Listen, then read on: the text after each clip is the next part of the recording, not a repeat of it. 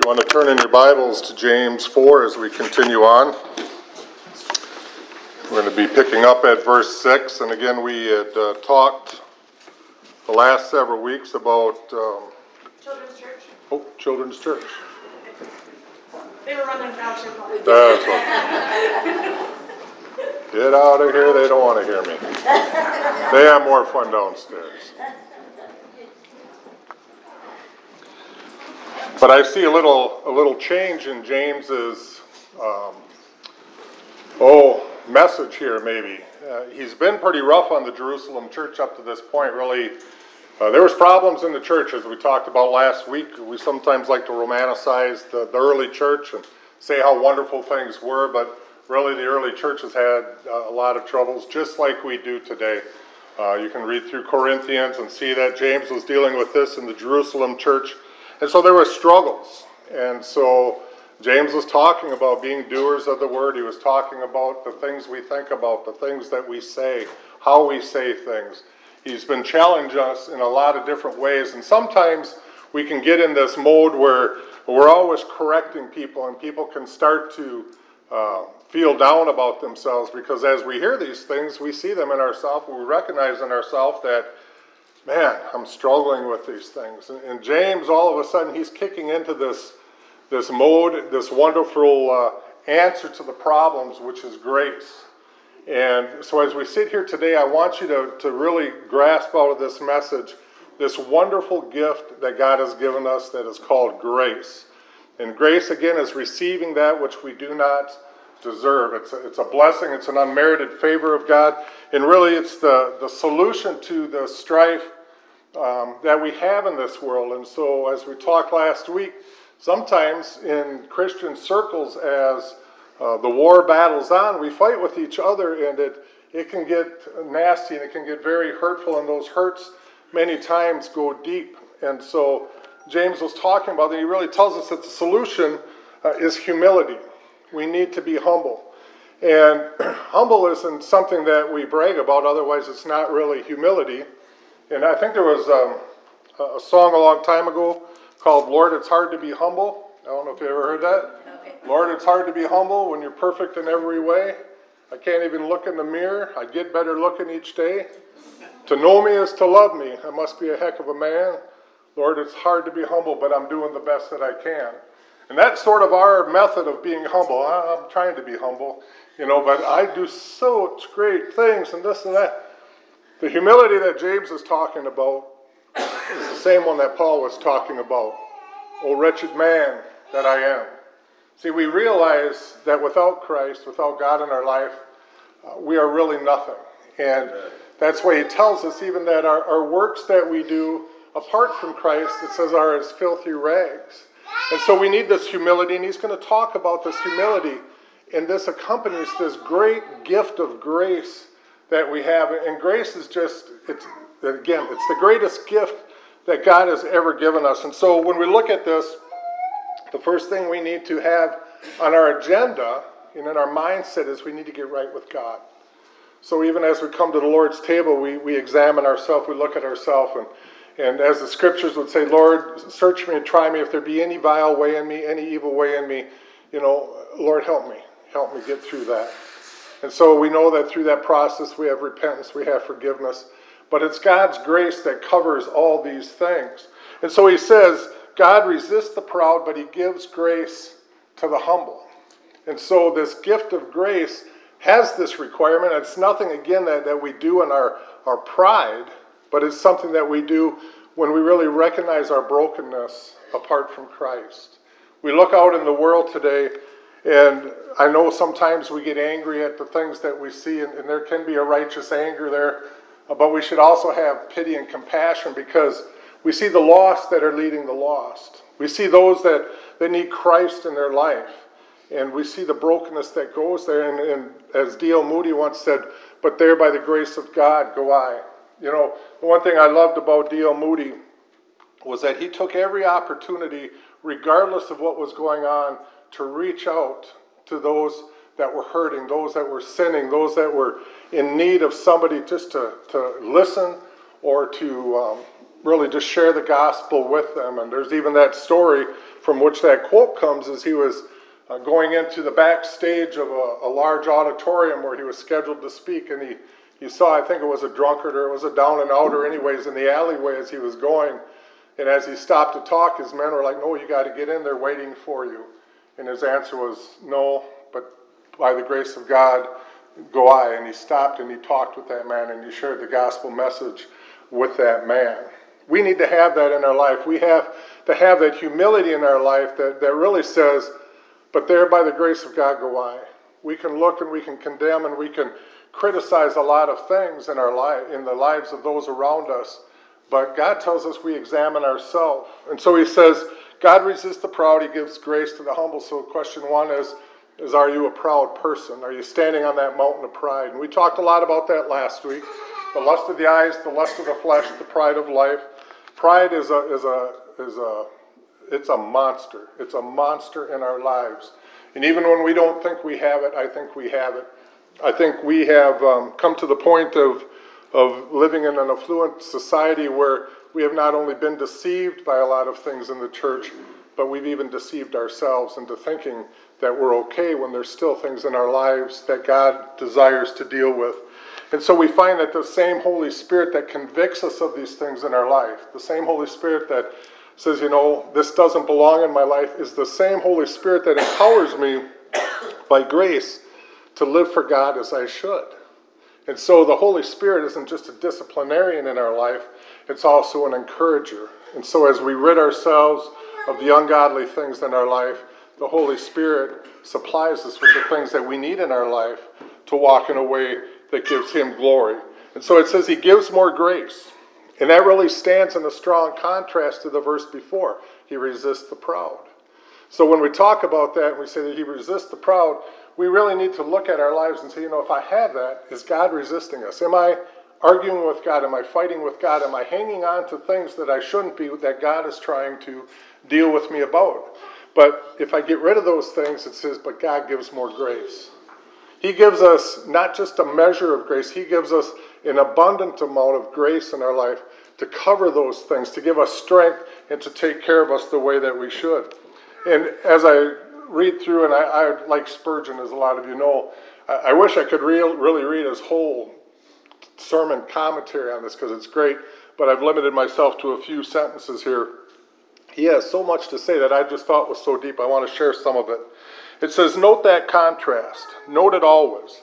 Observe how weak we are and how strong he is. How proud we are, but how superior he is. How erring we are and how infallible he is. How changing we are and how unchangeable he is. How provoking we are, but how forgiving he is. Observe how in us there is only ill, and how in him there is only good. Yet our ill but draws his goodness forth, and still he blesses. Oh, what a rich contrast. I often say God uses me in spite of myself. I sometimes feel like I get more in the way of God and in the work he's doing than I'm more of a hindrance than a benefit. But the Holy Spirit uses us in spite of some things in our life. And it doesn't mean that we turn a blind eye to those things in our life. But it means that as a child of God, God is at work in our life. And we can be encouraged by that. And James is really, I think, trying to encourage his congregation, his followers, the Christians of that time, to say, listen, we don't have it all right. None of us do. But God is at work in us. And his grace is at work in us. And keep your eyes on him. He goes on to say, sin seeks to enter, grace shuts the door. Sin tries to get the mastery, but grace, which is stronger than sin, resists. It will not permit it. Sin gets us down at times and puts its foot on our neck. Grace comes to the rescue. Sin comes up like Noah's flood, but grace rides over the mountaintops like Noah's ark. And so we see this grace. Grace is superior to anything that you are facing in this world today. Any struggles that you are in, any valleys that you are in, any contemplations that you are in, grace is greater than all those things. We sing that song, grace is greater than all our sin. Grace is just huge. And so he says, do you suffer from spiritual poverty? And we talked about this. You may be saying, I don't experience God's grace. I don't feel God's grace. I don't know God's grace in my life. He goes on to say this, and it makes perfect sense. Do you suffer from spiritual poverty? It is your own fault, for he giveth more grace. If you have not got it, it is not because it is not to be had, but because you have not gone for it. See, as a Christian, and as Paul would say, oh, wretched man that I am, when we look at that, I say I'm broken, I'm frail, I'm the scum or whatever we want to identify ourselves at, and we look at God's grace and we say, yet God looked down and he finds value in us. He finds value in you and he finds value in me. And he wants to redeem us and he wants to mold us and make us into what he wants us to have. And so it says here that this grace, though, only comes by him. It only comes to the humble because grace and pride are eternal enemies. So if you're standing in your pride, and we talked about the mountain of pride, and you say, I'm going to die on this mountain. If we're standing on that mountain willing to die, grace is going to have no effect in our life. We need to understand, we need to have our eyes open, and that's why Jesus said many times through the gospel, having eyes they do not see, having ears they do not hear. It wasn't that they were blinded to what was going on around, it was that they were spiritually blinded to what God was doing and what God could do. We sit in our sin, we sit in our ways, and we see the forgiveness that can be offered as a child of God. Why would we not go after that? We say we don't have grace, but yet are we willing to walk humbly according to God in his word? And so he tells us, but he gives grace to the humble. So he's really telling us that in our humility or our wretchedness or our brokenness, that it's nothing that we are doing. It's not like, okay, all of a sudden I'm getting humble and now I earn or I deserve God's grace. No, it says when we have that humble and contrite spirit, that I've just placed myself in a position to receive God's grace. It is initiated by God and God alone. That's why for salvation, it says we are saved by grace, not of works, lest any of us could boast about it. It is a free gift, a gift of God. And so he says, therefore submit to God. And so in light of the gift of grace that God gives us, he gives us this thing that says submit to him. It's a word we don't like today. It's a word that as men we don't like. We like to be our own boss, our own man. It's ones that women don't like because sometimes it's been abused through descriptions of Scripture, through marriage and different things like that. And submitting somehow makes us to seem weaker and lesser. And it's not all that, but it is just letting ourselves go and letting God have control. And so as believers, and that's the struggle we have in our life, is to let God have control of our life. That's the humility, saying, you know what? God knows better for me than what I know. God has a plan that is much better than mine, because as the scripture says, there's a way that seems right unto the man, but its end leads to destruction. Look at how many lives are getting destroyed around us as we look. People without Christ. Christians who are not following Jesus. And we see the lives that are in turmoil and they're upside down and the terrible things that are going on. And we look in the world today and we hear a lot about the rights of men and women, right? We have the abortion thing going on. You know, that's my right. That's my body. That's my choice. We have, you know, the other abominations that are going on. I have a right to be married to who I want to be married to, if it's same sex, if it's this or it's that. I have a right to all these things. But what we forget is that the rights of God are at the very base of everything.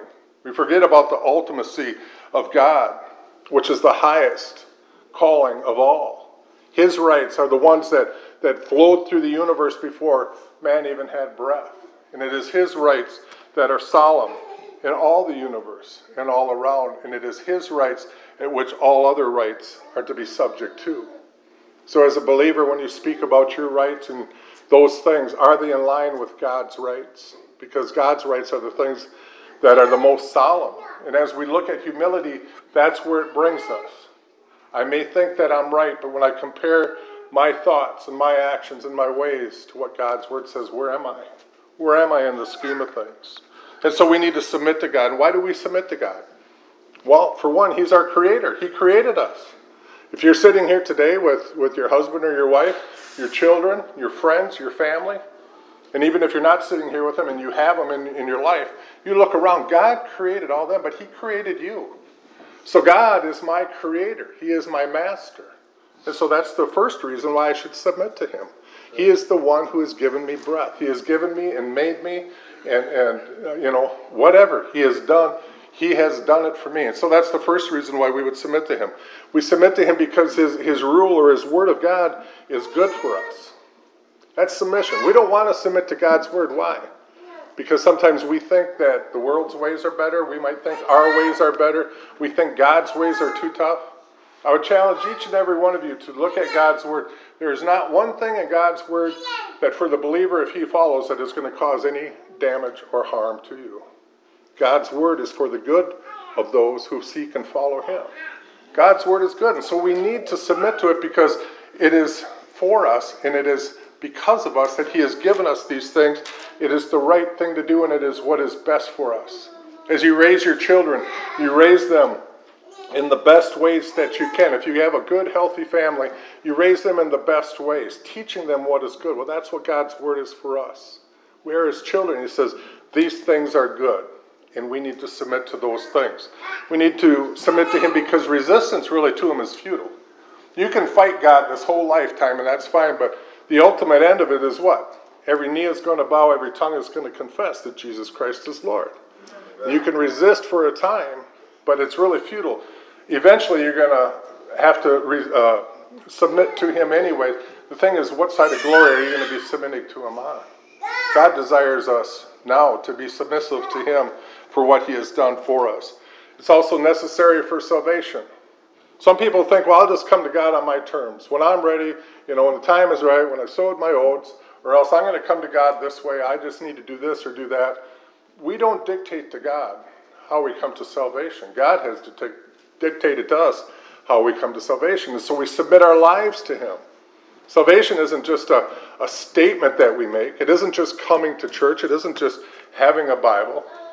Submission to God is having communion with him. It's a personal relationship with Jesus Christ. And so we need that. It's necessary for salvation. Submission is necessary for salvation. And because it gives us a peace with God. And it's not the peace of the world. We can still have struggles, and we will have struggles in this world, but it's the peace that's in our heart. Do you have peace with God in your heart, in your life? Regardless of the turmoil that's going on outside. I often like to use Paul as that example because before Paul was saved, he had everything that the world said that you needed. He had power, he had position, authority. He had all these things, probably the riches of the world. And he came to know Christ, and what happened? All those things were taken from him.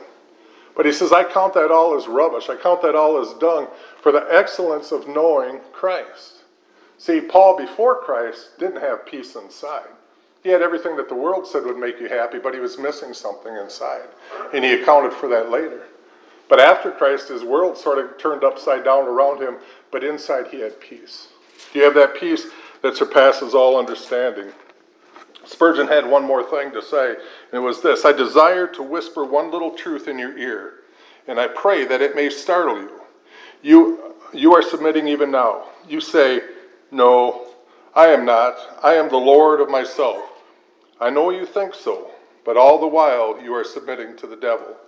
The verse before us hints to this. Submit yourselves unto God, resist the devil, and he will flee from you. If you do not submit to God, you never will resist the devil, and you will remain constantly under his power. Which shall be your master, God or the devil? For one of these must. No man is without a master. So that's something to think about. When Jesus looks down upon us, when God looks down upon us, he doesn't see white or black. He doesn't see economical status or this status or all the things that we like to divide about. What he sees is, he says, I see my children and I see the lost. I see the saved and I see the lost. And so he's really telling us here, if you are his child, you are under his authority. If you're not, it says you are under Satan's authority.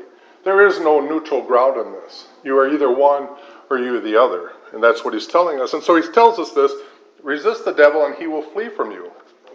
And so to solve this problem of carnality that we have in the world today, seeking after those things of the world and why the world likes those things, and the strife that our carnality causes, because really all strife, or most all strife, is caused from carnality. I want my way, I want my things, I want, this and that and the other thing, and so we fight. And we really found that if, as we spoke last week, if two believers are really in tune with the Holy Spirit, there is not going to be conflict between them because our spirit is not divided. The spirit isn't one way for one person and a different way for another person. And so we know that we can have that harmony that goes on. But if we want to attack this thing of strife and carnality in our lives, we are told by James anyways that we need to resist the devil. Now I know there's Christians around that say, well, you know what, I'm ready to fight the devil. Bring it on, Satan, they'll say, or they get a little arrogant. And I'm going to say, don't do that. That is not a good thing to do. Satan has been around for eons. He is good at what he does. He wants to seek to kill and destroy and deceive you. He is a master at what he does. Now, before I was saved, I always had this picture as I resisted God before I was saved, that I always felt like Satan was behind me, sort of like pushing me into a fight. If you were ever in a graveyard school brawl, you know what I'm talking about. And it was like Satan was pushing me from behind, saying, go ahead, you can stand up to him, tell him about your rights and the things that you want and all those things. And I always felt like Satan was behind me pushing. When I got saved, I got a whole different picture of this. And it wasn't that I was facing Satan and God was behind me saying, you can stand up to him, go ahead and do this. No, God came before me. And he just sort of held me back. And he says, what do you got to say, Satan? See, God is my shield. God is my defender. Jesus Christ died for me. He is my protection. I don't have to go out and do the battle. He says resist. That means stand firm. Stand firm in your faith. Stand firm in your belief. Stand firm in the Word of God. God will do the battles. The battle belongs to the Lord. We know that. And it says that our battles, aren't against flesh and blood, but against spiritual principalities and princes of this world and the princes of the air. They're against spiritual things that are going on. Guess what? I don't see spiritual things. I can see the results of spiritual things. So I just trust in the Lord. I stand firm in God's Word and what he has taught us and what he has showed us in his Word. And he does the battles. We just need to resist. And it says the promise is what? That Satan will flee from us. If we stand firm, the promise is that he will flee from us. And so, as we do this, we can set Satan running just by standing firm. Well, how do we do that? We do that because we come in the authority of Jesus' name. We come in the power of Jesus' name. We come for what he died upon Calvary and rose from the grave for. And that is an authority and that is a power that Satan has nothing to say about at all. And so we come in that authority. And that's why when we pray in Jesus' name. If you're being tempted, if you are going through struggles, if you are, doing battles, I always say pray in Jesus' name because that is where our power, that is where our authority is at. And so we have that promise that comes in our life. Hermas wrote this. He says, the devil can wrestle against the Christian, but he can never pin him. So when you think about that, that's sort of the Christian life.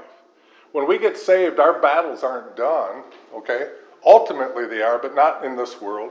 And so Satan continually is trying to look for our weaknesses. He's trying to get us to submit. If you've ever watched wrestling, they want to get you in that submission hold. Say, uncle. Satan's going to wrestle with us our whole life. But if you're a follower of Christ, it says he can never pin you. You're going to have those battles, but the ultimate victory is going to go to you. And so he says, draw near to God, and he will draw near to you. And that is both an invitation and a promise for us. I think that's a great thing. He tells us, draw near to God, and he will draw near to you. When a soul is really seeking, and I challenge people on this, are you really seeking after God? Because the Bible talks about those that have a form of godliness. They look godly. They may talk the lingo or the language of being a Christian. But are you really seeking after God? David, he was a horrendous sinner like all of us. But God said to him, here's a man that is seeking after my own heart.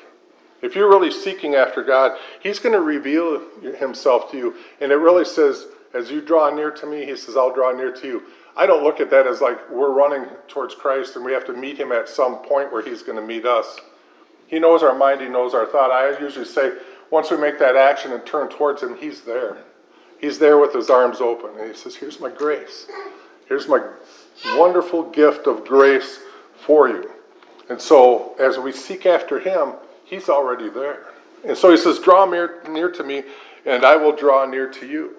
And that's, like I said, an invitation for us to even know that. You can come close to me. But it's a promise, is that he's going to be there. So we draw near by worship, by praise, by prayer. And so worshiping is just recognizing him for who he is. He is the God of all creation. He has created you and me. He is the one that controls everything that is going on. There is nothing that happens in this world or any world that he has not allowed. He is in control of those things. When we talk about this world being out of control, which it seems like, it doesn't take God by surprise at all. In his sovereignty, he knows what is going on. And so we worship him for who he is. He is the Lord of lords, the King of kings. He is my Savior. He is my Redeemer. I worship him for that. I praise him. I thank him. I thank him not only for the blessings in my life, but for the storms in my life. Because as I go through these storms, they make me strong. And they make me more dependent upon him. Because when I get in a storm, when I get in a valley, I look to him. And they say many times, trees' roots grow deeper during a drought. See, sometimes when we're in that valley, we're going through that struggle, it's an opportunity for our roots to go deeper and to get deeper into him. And then in prayer. So you have friends, you have family. How do you grow those relationships? By communicating. So we go to God in prayer. We don't just go and give him our list of things and say, see you later.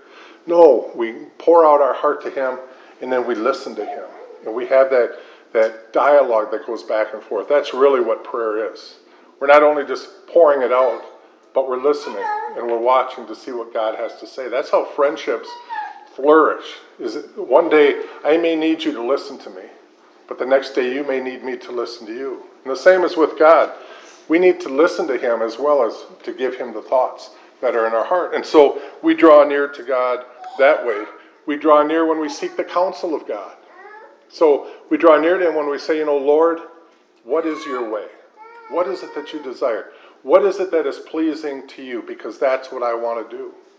And as we seek that counsel and we really seek to walk closer to God, we're going to see that we are drawing near to him. And the final is communion with God. And the way I like to describe communion is it's just almost like a oneness. So in the Gospels, when it talks about we're grafted into the vine, and it says, as you are in the vine and I am in the Father, we are one. It's just like that. We know the presence of God because he's living through us. And that's what Jesus said. I'm not going to leave you as an orphan. I'm going to give you the Holy Spirit that's going to dwell in us. And so that communion with God is I know that the Spirit's in there because it testifies with my spirit. I can feel your presence, God. I can feel your conviction.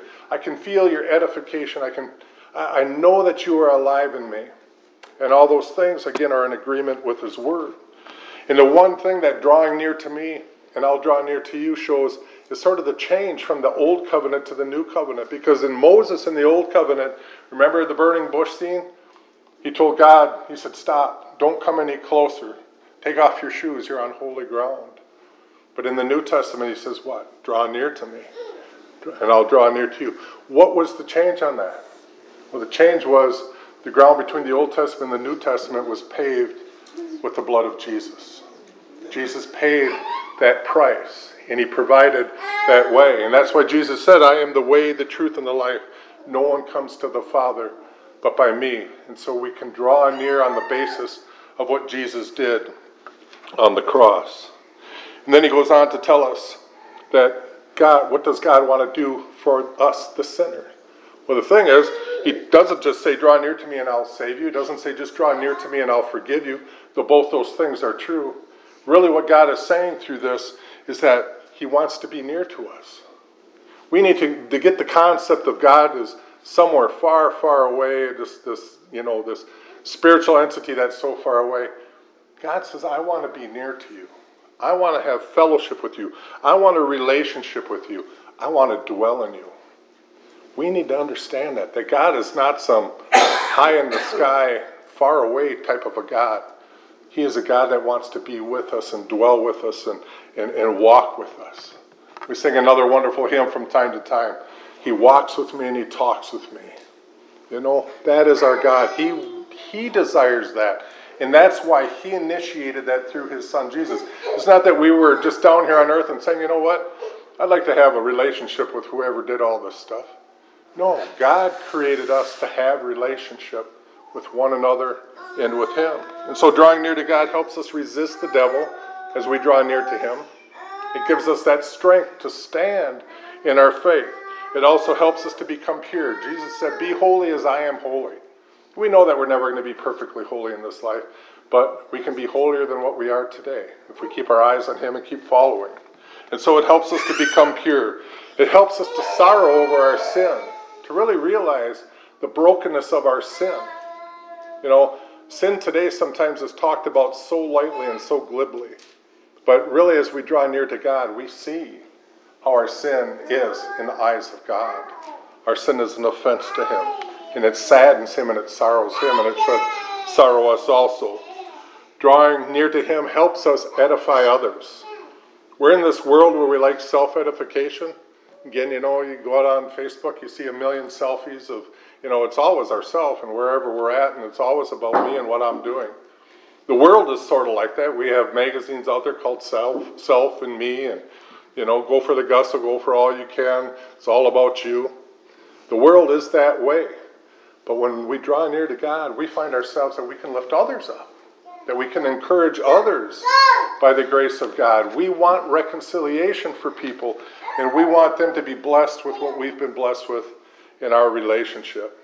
And it also helps us to think of eternal things. A lot of people in this world don't want to think about eternal things. They're either scared about what lays beyond, or they're unsure about what lays beyond, or they know what lays beyond, and they don't want to face that. But for the believer, isn't that a wonderful thing to think about what lays beyond this life? We struggle. There's hurts. There's divisions. There's all these things that muck up our life and our world.